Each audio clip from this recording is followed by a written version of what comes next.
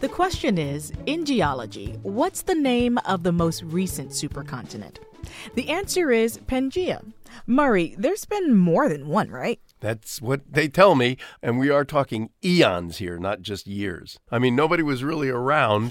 There have been several supercontinents. These are these big land masses, and then the parts of it break apart and become continents, the continents that we know today, for example.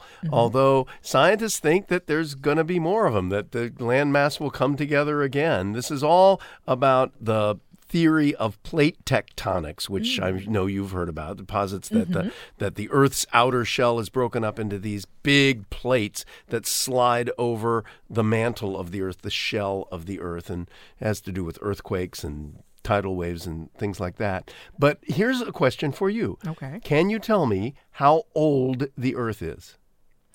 Ooh, that's a really good one. And no. Happy birthday. No, it's the Earth. Scientists estimate that the Earth is about 4.54 billion years old. That's billions. Wow. Okay?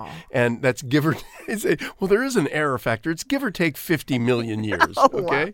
And who's counting? Exactly. So during this time, that's how long ago all this stuff happened. There have been quite a few supercontinents, as I say, and they've got great names like Gondwana and Rodinia and Atlantica, and my favorite, Pannotia, which is Pannotia, Pannotia.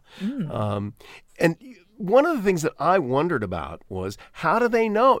There's no pictures of supercontinents, right? So how did they figure it out? Well, I'm glad you asked that question. There are fossil records where they found fossils of plants on very disparate parts of the Earth, or different parts of the Earth, I should say. Let's say, for example, they found a plant in Australia that you also find in Africa or in Siberia. So they figure that there was one landmass. There are coal deposits in Pennsylvania that are the same kind of coal as the coal that's found in Poland or in Germany from the same time period. So that indicates that at one point North America and Europe must have been part of the same landmass. I love science. That's I love the way they come. Yes, isn't it?